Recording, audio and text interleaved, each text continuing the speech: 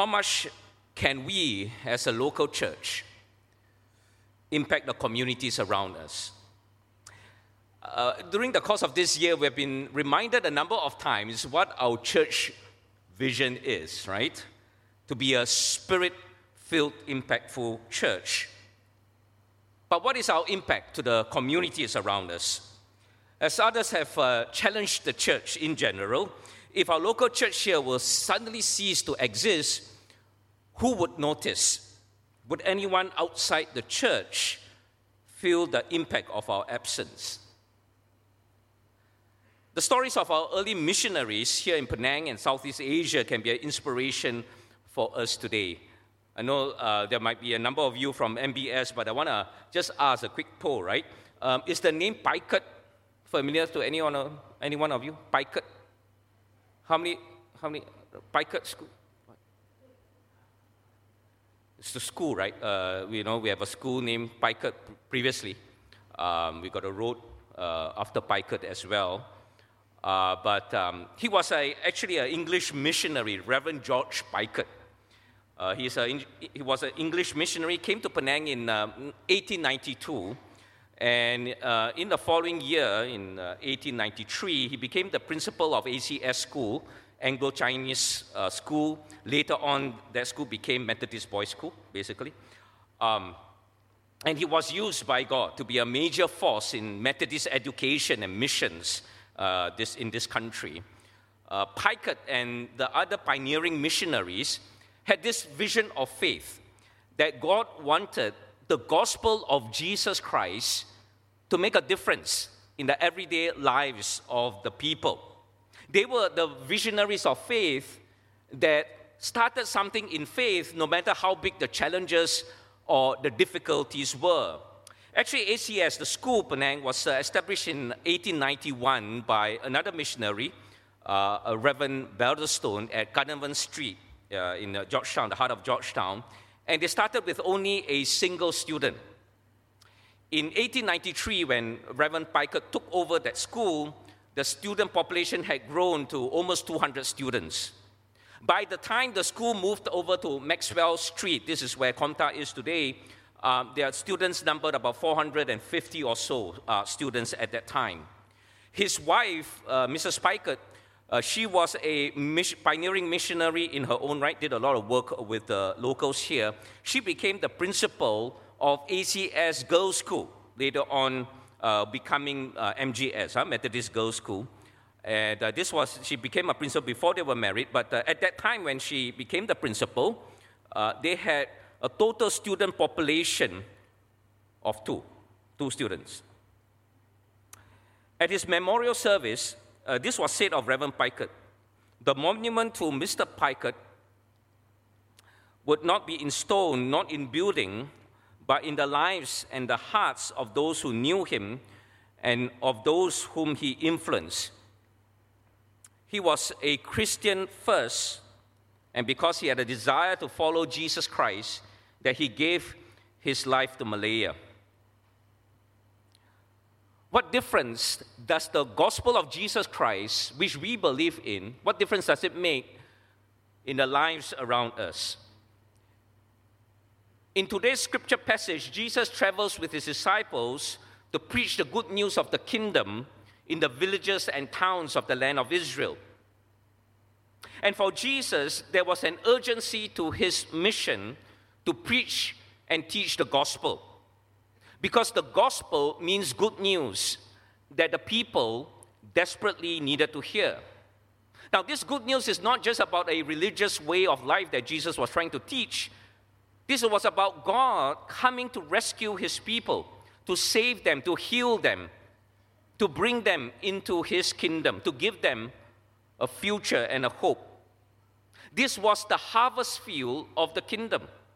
When the people hear and experience the good news of the kingdom and to be saved.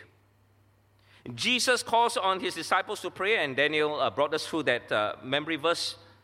Ask the Lord of the harvest, therefore, to send out workers into his harvest field. The very next verse in Matthew chapter 10, verse 1, we see that Jesus sends out his disciples into the harvest field, in answer to that very prayer, and as Pastor Shen prayed earlier, when we pray for the Lord of the harvest to send out workers, we have to be prepared to be sent out ourselves. And so our big idea for today is disciples are sent out to the harvest field of the kingdom. There are three areas for how we want to reflect today, how God prepares us for the harvest field of the kingdom. First, seeing the harvest. Second, sent forth by prayer. And third, serving with God's authority. First, seeing the harvest. Learning to see what Jesus sees. Quite a number of years ago, I traveled a few times to developing or emerging countries for IT projects. One of the things about developing countries, and a lot of you here would have traveled to these countries as well, is the jarring difference between the rich, the middle class, and the poor. You could be in a comfortable, luxurious hotel, but the moment you step out into the streets, you find yourself surrounded by desperate poverty. I remember traveling to one of these locations. We were moving in and out of customer locations, in and out of restaurants, walking on the streets, and you can be easily surrounded by street kids, right, begging for money and food. And the locals and the seasoned travelers will tell you, they will often advise you don't look at them, right? Don't even try to give them anything, because you'll be immediately swamped by many other kids who will be asking you for more. And in fact, I was with a group one time, and the group actually gave something to a child, and sure enough, we were surrounded with so many others asking for food and money. And so, practically in those places, if you want to operate practically, you literally have to turn a blind eye to the poverty that you see around you. You cannot even look at them, right? You just walk through the streets, try not to kind of look at them, try not to think that they exist, because the needs and the poverty around you was so overwhelming. This reminds me of how sometimes we might feel in church about the needs around us. Now, we might not be in a developing country or poor country, we don't have to be, but even in our local context, there are so many seemingly unsolvable needs around us, whether these are broken families, disadvantaged children, abused children, drug addicts, refugees. So many needs that we can feel paralyzed. And so our natural response could be to try not to think too much. Try not to see or be confronted with those needs, not because we don't care, but because we feel totally helpless about what to do about it. As Jesus traveled through the villages and towns and saw the people, this is what he saw, as Matthew chapter 9, verse 36 tells us. When he saw the crowds, he had compassion on them because they were harassed and helpless like sheep without a shepherd.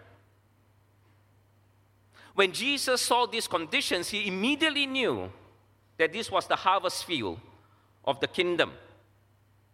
It's not just about poverty. It's not just about a socio-economic problem for Jesus.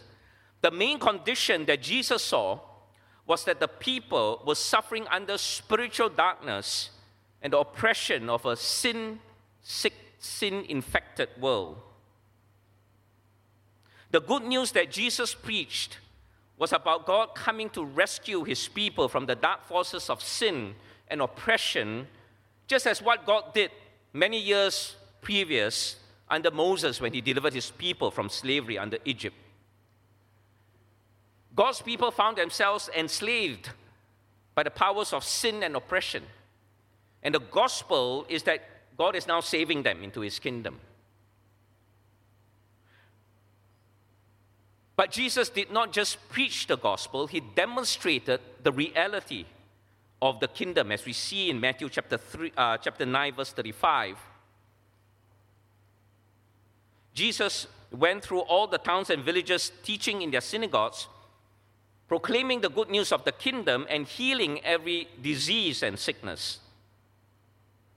The reality of sickness, of sin, of death were symptoms that the people were under the powers of the evil one. That doesn't mean that they were necessarily all demonized or they were especially wicked, but that the people were held under bondage of these dark powers. And the kingdom of God means that God has come to reclaim his people, to rescue his people from these dark powers. In fact, this is how the Apostle Peter preached about Jesus, how he described the ministry of Jesus in Acts chapter 10, verse 38. How God anointed Jesus of Nazareth with the Holy Spirit and power,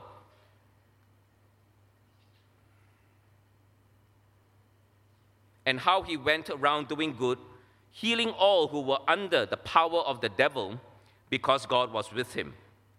As we worshiped and sang earlier, the gospel is a matter of life and death. We are standing in a gap between the living and the dead. So the stakes are very high. This is not an optional co-critical activity for the church. This is a matter of life and death. Now, because of the urgency of the gospel mission, Jesus calls on his disciples to see what he sees, to see how he sees. In Matthew chapter 9, verse 37, we read, "Then he said to his disciples, 'The harvest is plentiful, but the workers are few.'" Instead of turning a blind eye, we have to learn to see what Jesus sees. We have to learn to see the harvest field that God has placed in front of us and around us. With our own eyes, with our own perspectives, we will only see human limitations. For example, I can't help them. I can't possibly afford the time and the effort. It's none of my business anyway, etc. But when we see through the lens of Jesus, then we start to understand the depth of his compassion. We start to understand how Jesus sees them as harassed and helpless like sheep without a shepherd, without a hope, without a future, without him. And so the first step in any movement or work is awareness. Awareness of mission, of purpose, of direction. God has placed each of us in a position to see the harvest field. The harvest field around us. It could be our family, it could be our extended family. It could be a neighborhood community you are part of. It could be a school community. It could be your workplace. In each of these contact points, there are people lost, helpless, harassed, without a savior. Some of them could be rich financially, but lost and broken internally. Some of them may even have hurt you or offended you in some way. Some may look successful or content on the outside, but all of them, most of them, many of them, may be still lost without a savior, without a sheep, without a shepherd. And God has placed each of us in a position to see this harvest field if we have the eyes of faith. Not to see with our human understanding or reasoning that there's nothing we can do about it, etc., but to see as Jesus sees, the harvest field that God desires to save into his kingdom. Now, there may be many needs around you, but perhaps the Lord will show you one that he has specially prepared you for. That the Lord might have specially shaped you for and prepared you for this one harvest field. Reverend Piker could have started hospitals, he could have worked with governments, he could have done many areas of ministry, but the Lord led him to his harvest field, which is education. He saw education as the missional outreach of the church, and this was the one harvest field that God used him in an impactful way. And so in this coming week, I'd like to invite us to pray with the eyes of faith, to pray, Lord, what is the harvest field around me? Where have you placed me to make an impact. And when you pray and begin to open your heart to the Spirit's leading, you might feel an increased awareness that God has placed in your heart, right? Increased awareness about a particular community, prompting of the Spirit about God's heart for this particular community. Second, we are sent forth by prayer. Prayer is the basis of being sent forth out into the harvest. The great missionary to China, Hudson Taylor, is often attributed with this quote: "When we work, we work. When we pray, God works." The fact is that true ministry or any missions work that bring about eternal impact is beyond our human ability. It can only be accomplished by God. It is God who must raise up and equip the workers for the harvest. And so, as we saw our memory verse earlier, Matthew 9:38, "Ask the Lord of the harvest, therefore, to send out workers into the harvest field, in his harvest field."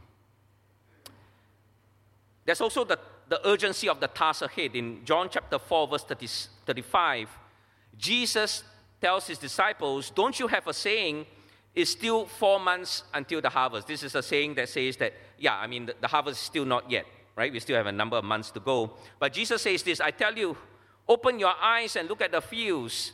They are ripe for the harvest."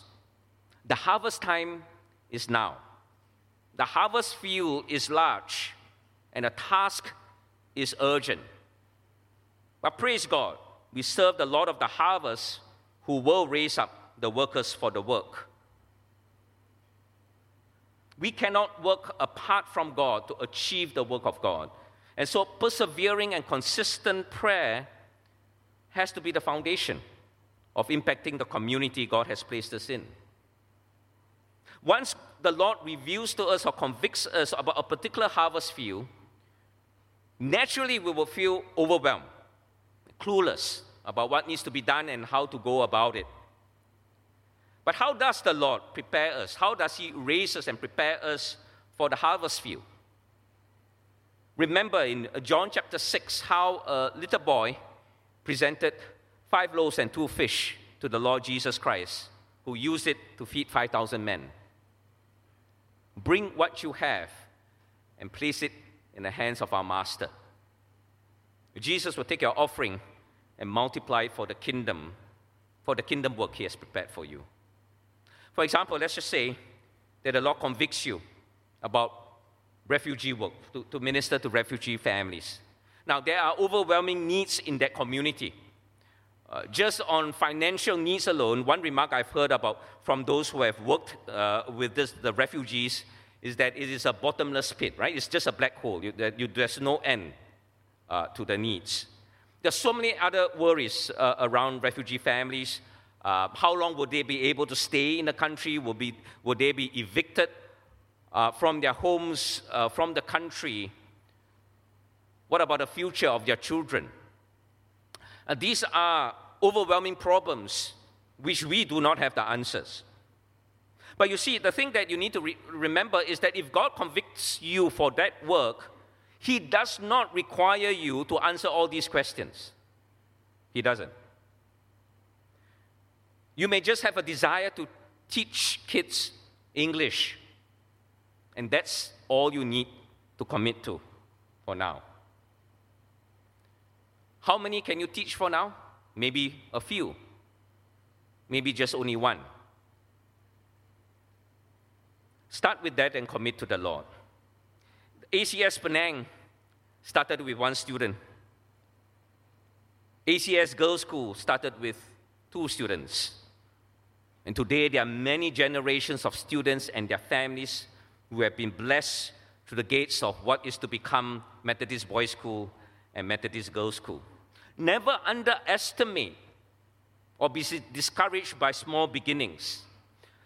A man of the world would have told our early pioneering missionaries, wow, you left the comfort and security of your home, you came here all the way, you started a school, just 1 student. You left all of that for just one student. But a man or a woman of faith will see that one student and say, praise God for the sign of the harvest. And so start with what God has placed in you, your spiritual gifts, your talents, your abilities, and keep praying for the Lord to raise up others. Sometimes the Lord may require you to start alone by faith. Sometimes He'll raise up people to work with you as a team. But whether alone or as a team, keep praying for the Lord to raise up the workers for the harvest field. And keep yourself committed to a small group in the local church here, because you're not meant to work alone. You come under the prayer covering and accountability with the local church community, with your community of faith, and not just as individual contributors. One other encouragement, even if you feel that you're working alone, and I'm sure Jaylee would often feel that she's working alone, God is working even when you don't see it. God would likely have prepared the harvest field even before you stepped in. In John chapter 4, verse 38, Jesus says this to his disciples, I sent you to reap what you have not worked for. Others have done the hard work, and you have reaped the benefits of their labor. I'm sure many of you would have experienced this. For example, you share the gospel with someone, and that person receives the message with faith. Now, it's often the case that the Lord has sent others in the past. The Lord might have touched the person in a certain way even before you started sharing the gospel. So even when we think that we are only a few or alone and can only do so much, we are reminded that God has raised and is raising others for the harvest field of the kingdom. In truth, we serve and minister in faith because we do not see the complete picture. Very often, we don't see the end goal. But out of our love for the Lord Jesus Christ, we avail ourselves to be sent out with much prayer and intercession. And so in this coming week, as you pray and sense God's calling for you, for a particular harvest field, a particular area or community that He has prepared for you, would you also commit to start praying for workers to be raised for the harvest field? As you pray this way, pray also for how God might use you in this mission field. To pray to the Lord of the harvest is also to be used by the Lord in the harvest. And third, serving with authority. We serve with authority when we live under authority. Now, what is authority? How does authority function? You take an example of a policeman, right? A policeman carries authority while he or she on duty. Now, if a policeman comes to me and gives me an instruction, I actually don't need to know his family background, his social status, whether he's capable or not. I don't really need to know. I just need to comply. Why? Because his instruction is backed up by the authority of the state. If I choose to disobey or fight the police, that policeman is authorized to take appropriate action to enforce the laws and order of the state. In fact, sometimes the police don't even need to say anything, right? If there's a group of policemen comes into the gambling den, what happens? Everybody disperses, makes way, right? The police carries authority invested by the state. Now, there's an incident in Matthew chapter 8 which teaches us about authority. This is where we read about the faith of the Roman centurion. This was a Roman officer, and he came to Jesus to plead with Jesus to heal his servant who was very sick or was with an ailment. But Jesus kind of offered do you want me to come into your home and pray for your servant? But the Roman centurion understood the nature of Jesus' authority. And he said this in Matthew 8, verse 8, Lord, I do not deserve to have you come under my roof, but just say the word, and my servant will be healed. So the Roman soldier, this Roman officer, this centurion, understood the nature of Jesus' authority. He understood the immense power that stood behind Jesus' word of command.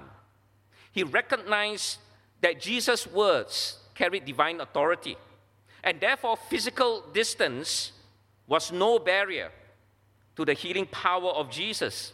In fact, the physical ailment, the sickness itself, will have to obey the authority of Jesus. But then the Roman centurion goes on to give this insight about authority in the next verse.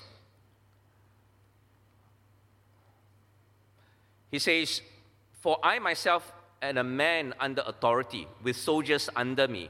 So he's under superior authority, and he has others under his command. I tell this one, go, and he goes, and that one, come, and he comes. So the Roman centurion, being a military man, he understood the nature of authority. His ability to give orders and to be obeyed is solely because he himself is under authority. He answers to a higher authority. And this will be important when we look at how Jesus gives authority to his disciples later. Now, earlier we saw how Jesus traveled through the towns and villages under the land of Israel, using his authority to declare that the kingdom of God has come, and by that same authority healed every sickness and disease. So as we saw earlier, what is happening here? What is the relationship between the good news of the kingdom and the healing miracles, as well as the deliverance from evil spirits? As we saw earlier, the kingdom of God is not merely a set of religious teachings to teach us how to be good. It is about God exerting his authority and power to deliver the people from the powers of sin and death. Up to the time of Jesus, the powers of sin and darkness ruled the lives of men, kept the people in bondage. The kingdom of God is God acting to break these powers of darkness, to save people so that they can live securely under his reign and authority. So when Jesus preached the good news of the kingdom, he also demonstrated the authority of the kingdom by casting out demons, healing the sick, and raising the dead. Right before their very eyes, the people saw the powers of sin and death broken by the coming of the kingdom of God. The kingdom of God brings abundant life and righteousness where there were once sin and death. And here in Matthew chapter 10, Jesus starts to send out his disciples to preach the good news of the kingdom. Now, for the moment, Jesus restricts them to the geographic territory of Israel, but later on, Jesus would expand this to include all nations under the Great Commission in Matthew chapter 28. But here's the important point. In sending out his disciples, Jesus gives them authority to preach the good news and to demonstrate the kingdom in the same way Jesus had been doing all along. And so here in Matthew chapter 10, verse 1, Jesus calls his 12 disciples to him, gave them authority to drive out impure spirits and heal every disease and sickness. And so in Matthew chapter 10, 7 to 8, this is where Jesus instructs his disciples, as you go, proclaim this message, the kingdom of heaven or the kingdom of God have come near. Heal the sick, raise the dead, cleanse leprosy, drive out the demons. As we have learned from the Roman centurion, the only reason that disciples have this authority to demonstrate the works of the kingdom is because they are under the authority of Jesus. They can serve with authority against the powers of darkness only because they live under the authority of Jesus. In the same way, when Christ sends us out into the harvest field today, we can serve with authority only because we live under his authority. This authority is to be received with faith, with humility, with godly reverence. But we must serve with authority for the sake of the kingdom. When we serve with this authority, we will not be easily intimidated. We will not be easily discouraged with the scale of the problems we will encounter. So whether we are serving to help disadvantaged students, minister to the refugees, helping an elderly neighbor, visiting those who are ill, sick in hospital, remember who we are representing. As we serve in the harvest field, God is actively creating opportunities for breakthrough, where we can share the gospel and pray for healing and restoration with the authority of Christ. And so if the Lord so leads you, for example, if you visit those who are ill, those in hospital, that can be intimidating, that sometimes can be discouraging. But remember, you are there to represent a greater truth, that our God is a saving God in Christ. Our God is a healer who heals us spiritually, emotionally, and physically. These are, humanly speaking, impossible problems in our own lives, in the lives of those we are serving in the harvest field. But when we live under Christ's authority and serve with his authority, then the impossible becomes possible. Again, this is a quote from Hudson Taylor, and this is how he puts it. There are 3 stages to every great work of God. First, it is impossible, then it is difficult, then it is done. Are we ready to be sent out to serve with authority? And so in this coming week, pray that the Lord will show us the harvest field he has prepared for us. Pray for the workers to be raised and for ourselves to be sent. And pray for the Lord to teach us how to serve with his authority. And so in closing, I'd like to pray for us now.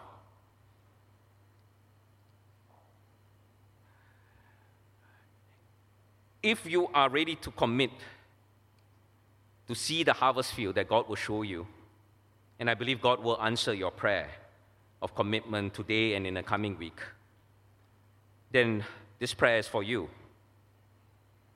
I also believe that a number of you here are ready to operate with a greater measure of God's authority. Authority is to be exercised with faith, with humility, with godly reverence. But you are ready to receive a greater measure of the Lord's anointing, and I would like to pray for you as well.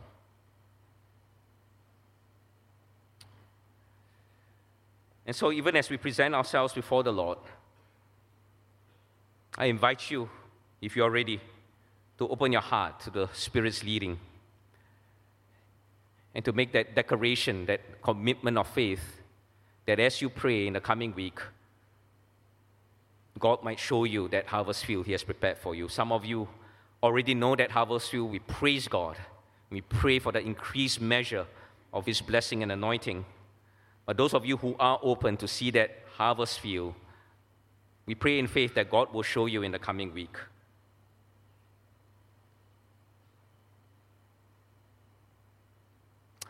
Father, on our own strength,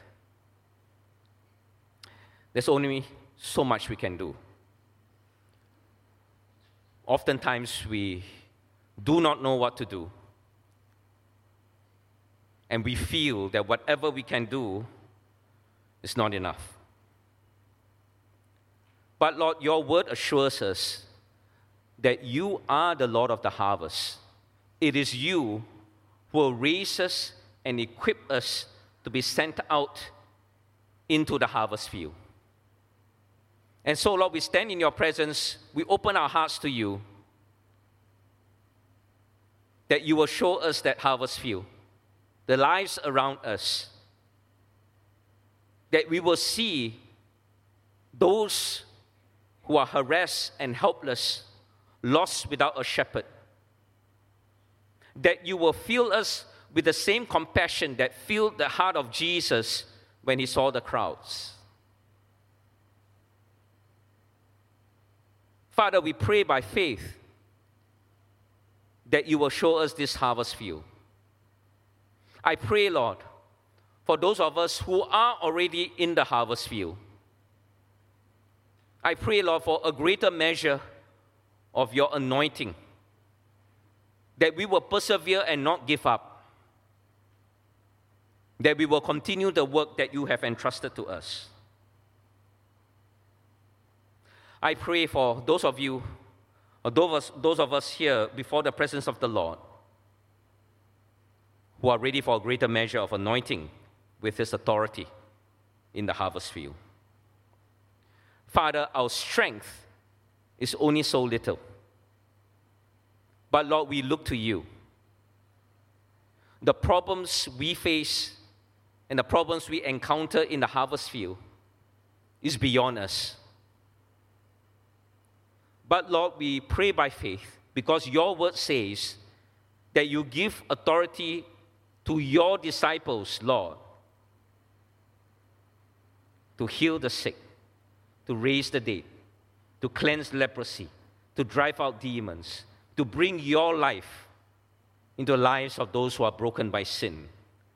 And so we pray humbly for that authority of the Lord Jesus Christ, that we will not fear the problems that we encounter, that we will not be overwhelmed with the scale of the problems we see, because we know that we operate with the authority of the Lord Jesus Christ.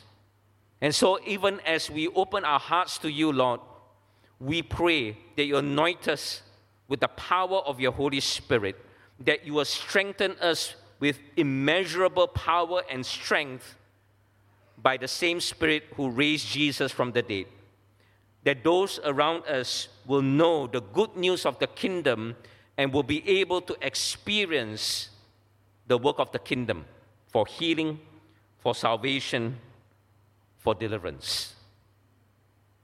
In the name of the Father, and of the Son, and of the Holy Spirit. Amen.